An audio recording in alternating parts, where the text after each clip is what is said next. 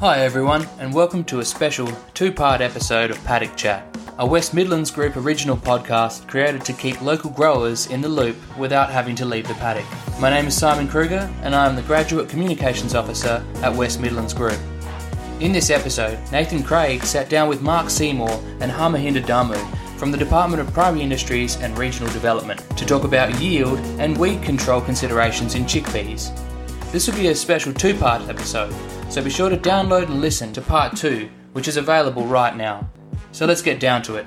To chickpea or not to chickpea? That is the question. The information provided in this podcast is general in nature and may not be wholly appropriate for your purposes or situation. We recommend that you seek appropriate professional advice before implementing actions based on the information provided in this podcast. So today we want to talk a little bit about chickpeas and their kind of fit, what we've observed last year across many of the trial sites. And what better way to do that is to talk to Mark Seymour and Harmohinda Damu from DPIRD. Welcome, Mark, for a start. Can you give a little bit of a background on where you're based and your role and your career to date? Okay, I work for DPIRD down in Esperance. I've been here for over 30 years, and doing a similar sort of a job. So we're always mostly worked on break crops, so lupins and all the pulse crops from fava bean, field pea, vetch, lentils, chickpeas, narbon beans, lathyrus. I've been through all the ups and downs, and in recent years, about 10 years ago, I started working on canola, but been back for about 4 or 5 years on pulses and having a few wins in, say, the lentils for the Esperance area, but not so much anywhere else. Fava beans in the south. And I guess the great white hope is what we're talking about today is chickpeas for WA. We think they've got a long-term fit. And that's part of the discussion. The West Midlands Group have been working with chickpeas for the last few years. And as you say, there's a hope that there is a bit of a light there. We just got to help, develop the agronomy and I guess getting the fit right in the farming system as well. So like everything, there's always lots of questions still to answer. So Harmy, could you give us a little bit of a background on your role within DPIRD? Nathan, I have been with the department since 1997, and I am actually in the crop protection area within the Grains Directorate of DPIRD. Since 2000, I am based at Northam, and I was mainly dealing with the GRDC funded projects on herbicide tolerance of new varieties of cereal pulses and lupins. And that actually continued up to 2015. And 2015 onwards, actually, I am working with Mark on break crops and also on high-value pulses crops, and also have a small project on looking glyphosate alternatives for summer weed control and preceding knockdown herbicide area, because glyphosate is actually now under radar and we may lose it. And if that happens, what options we have? So I'm looking actually in that small project.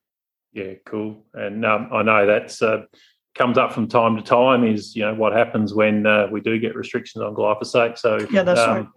As we go forward in the future, we might even chat again about that. We'll start off first with, I guess, why we're talking about chickpeas at the moment. One of the things I've seen from a West Midlands point of view is they just seem to yield each year, which is kind of surprising me, especially in some of the deeper sands. And so I just thought we'd check in with Mark just to see what you've seen, what sort of yields did you get last year compared to, I guess, more of the average across WA, and, what seems to be performing and where, as you've partly alluded to already. Yeah, well, it's a big state, WA, so it's hard to generalise, but I'll probably work north and work down to where I live. We do experiments for many years in the Geraldton Port Zone, quite a lot around Mingenew. And most years we're getting, 1.5 plus tonnes per hectare in that sort of environment. Last year they had did get actually a bit too wet at one stage. So they were about 1.9 in the best of the plots in the trials there. So it's sort of a lot of 1.5 to 2 tonnes. And I think Harmo will talk about some of his herbicide trials that he's done there as well. But so they're pretty reliable in that part of the world. It's probably one of the best places in Australia to grow chickpeas. We'd like to see more people growing them there, but they had to compete with canola, which does pretty well and did very well in the cooler spring last year up there. So if we move further south, in the last 5 years, we've always been at Dalwallinu with the Levy Group and a range of yields there over the years. So we've had some low yields, less than half a tonnes in the years where, the trials were surrounded by people who were fallowing paddocks. So there really was a big signal not to do anything, which, may have been the best choice. But last year was pretty good. The year before was even better. We were getting close to 3 tonnes, but last year about the 1.5 tonnes per hectare at Dalwallinu. We had trials at Cunderdin, which we're probably a little bit disappointed about. I think we ran into, when everyone else was benefiting from a cool spring, the chickpeas weren't in that environment, and then they ran out of water. So they weren't really setting pods until well into October. And then by then it was starting to run out of moisture. So the crop would have looked like it should have gone 2+ tonnes and it only went 1 tonne. And then we get right down to where I live, down in Esperance. We had trials, quite a few. We help the chickpea breeder out by doing one of her stage 3s. That was probably one of the better ones. That was sown a bit later. And in our environment, sowing early, well, I think we'll talk about that in a minute, but for us it doesn't always work out because we're so cold. They don't set pods. They turn to forage chickpeas. So, the best of our stuff is 1.5 tonnes per hectare. Our soils are probably not as good as a lot of WA4 chickpeas, but we run into issues. So, 1.5 is pretty good. And again, they really set pods quite late. So sort of a range. If you talk about, we really see the central north area. So, particularly from Moora north as chickpeas central in our minds because they like the warmth. We need to get better cold tolerance for them to really work reliably in the south. They will, but are they competitive is the thing when you can grow very good alternative crops, including canola, and the cereals are so good. Getting chickpeas in there is a little bit tougher.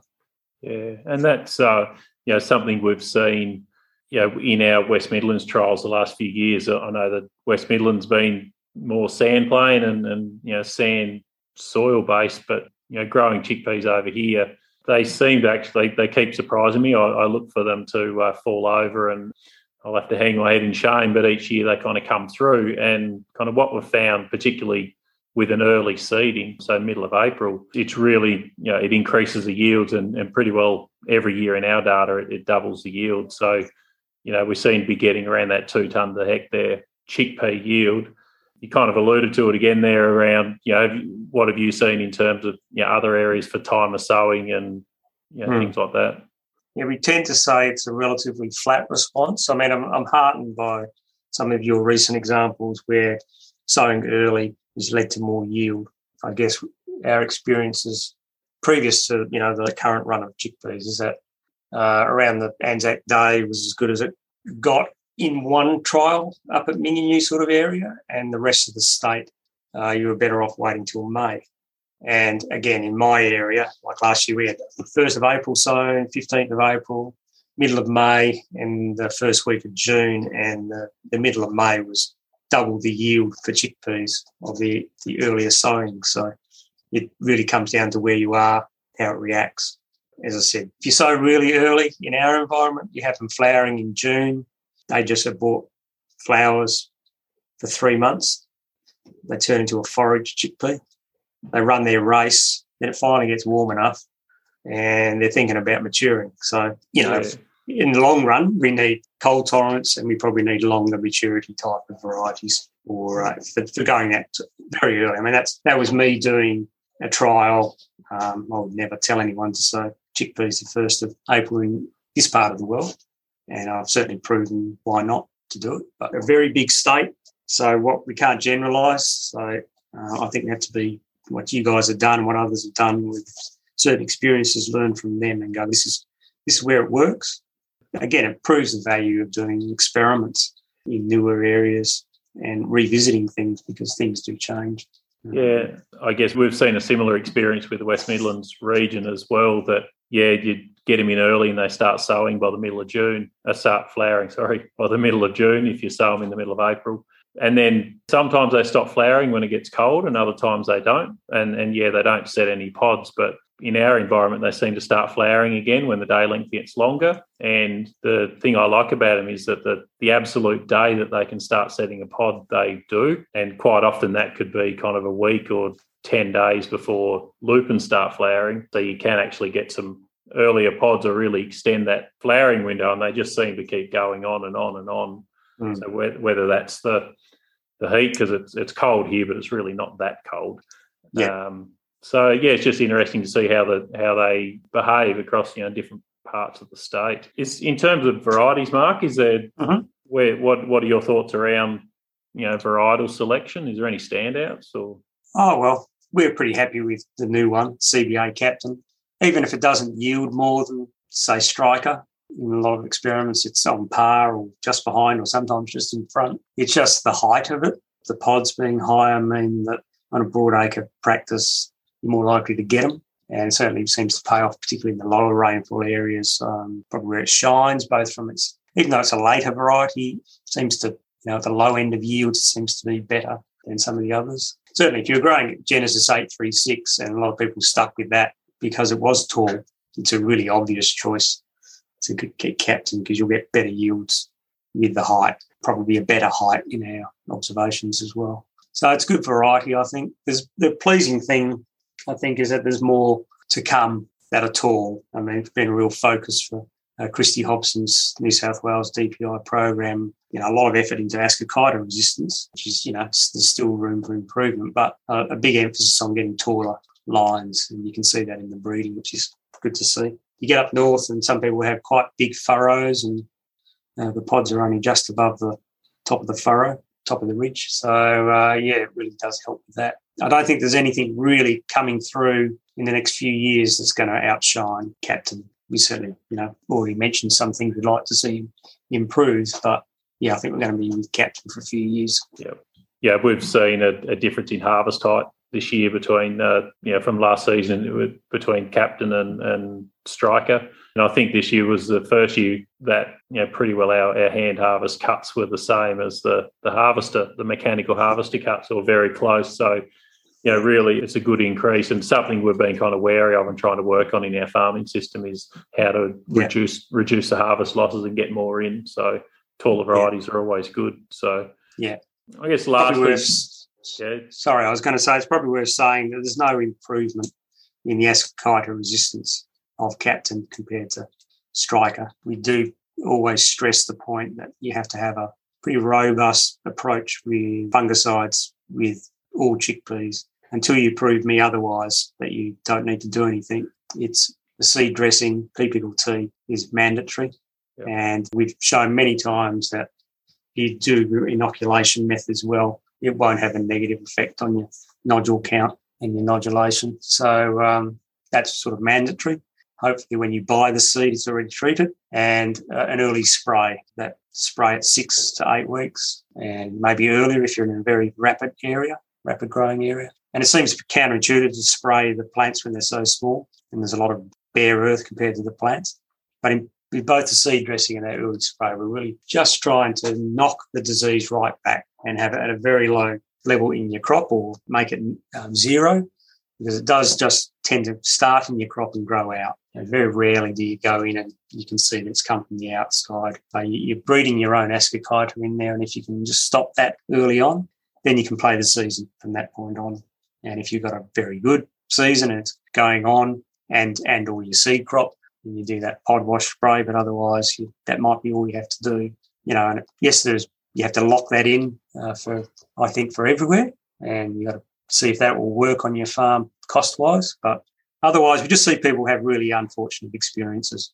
You go out there, and a couple of recent experiences last couple of years where they just haven't done those things and their crop's decimated. You go 1 kilometre up the road where someone's done the right thing and it's perfect. And in some instances, they think they can spray later.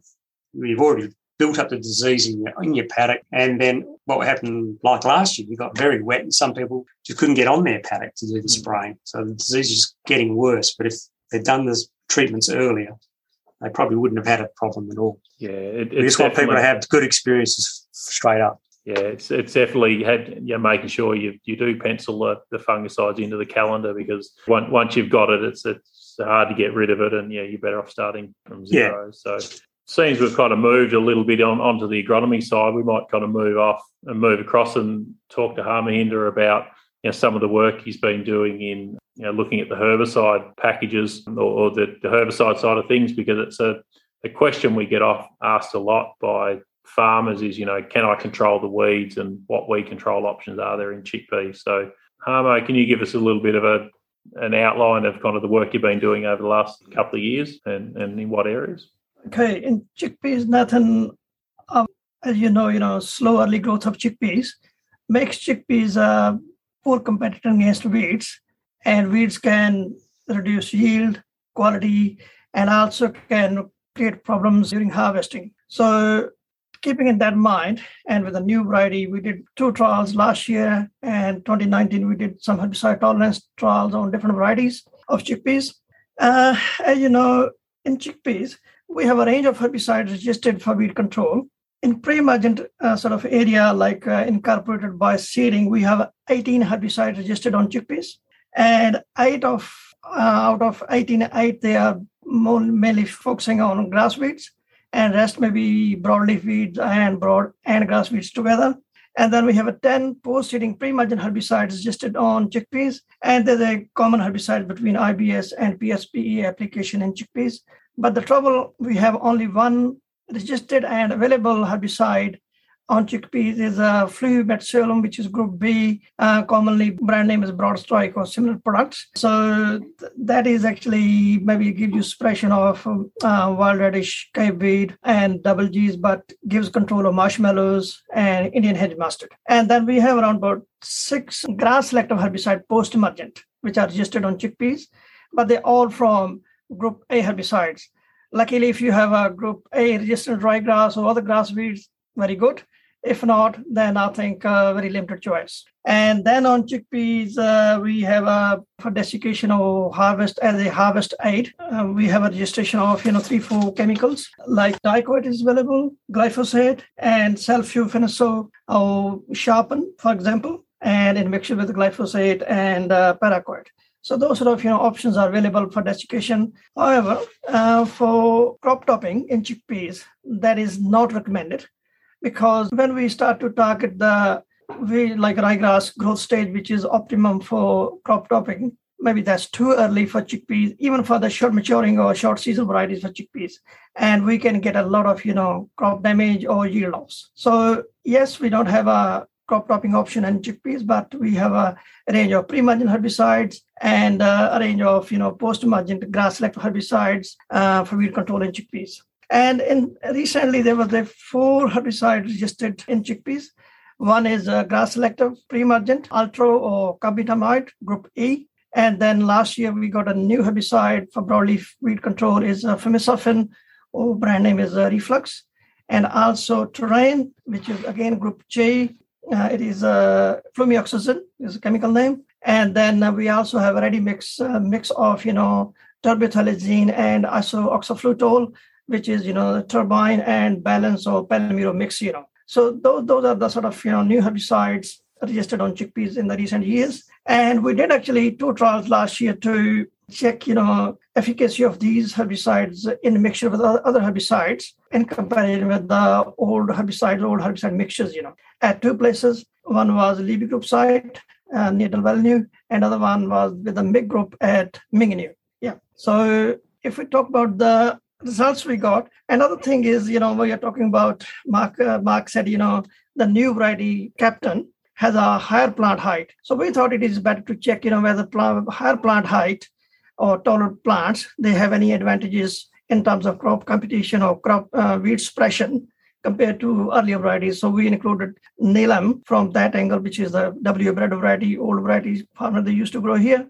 And what we found actually, when you compare in the untreated controls, or we kept weed-free growing Captain and Neelam side by side, we didn't find any advantage of height in terms of weed suppression. So both the varieties, they produce similar sort of weed biomass, similar number of, weeds. And then even the yield loss was very similar in both varieties. That was one sort of thing we actually very clearly get out of those two trials.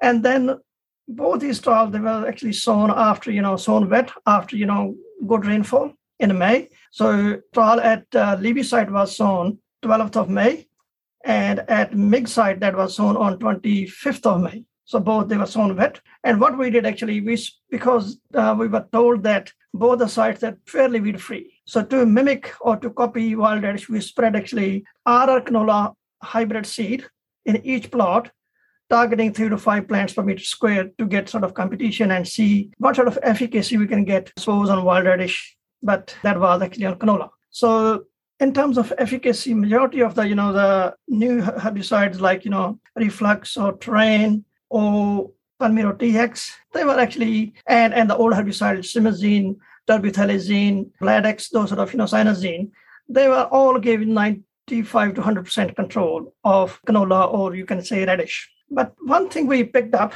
that at Libby site, because there was a lot of rain last year, and we noticed that the furrows, they were, the seeding furrows, they were filled within a month or so. I noticed actually after 1.5 months, the furrows, they were almost filled. But at MIG site, even there was a quite good rain after seeding, the furrows, they were intact. There was no furrow filling happened. And what we noticed that at Libby site, Reflux applied post-seeding pre-emergent at 1.25 liter per hectare rate, which is the maximum label rate. That actually caused very serious yield loss, almost at par with the untreated control, or that was weedy control, and less than weed-free control. But at MIG site, there was no effect. So that the clear sort of message is that if you're expecting heavy rainfall soon after application or post-seeding pre-emergent application, then likely you will get crop damage or yield loss. And interestingly, efficacy of, on say canola or radish was comparatively less if you apply before seeding.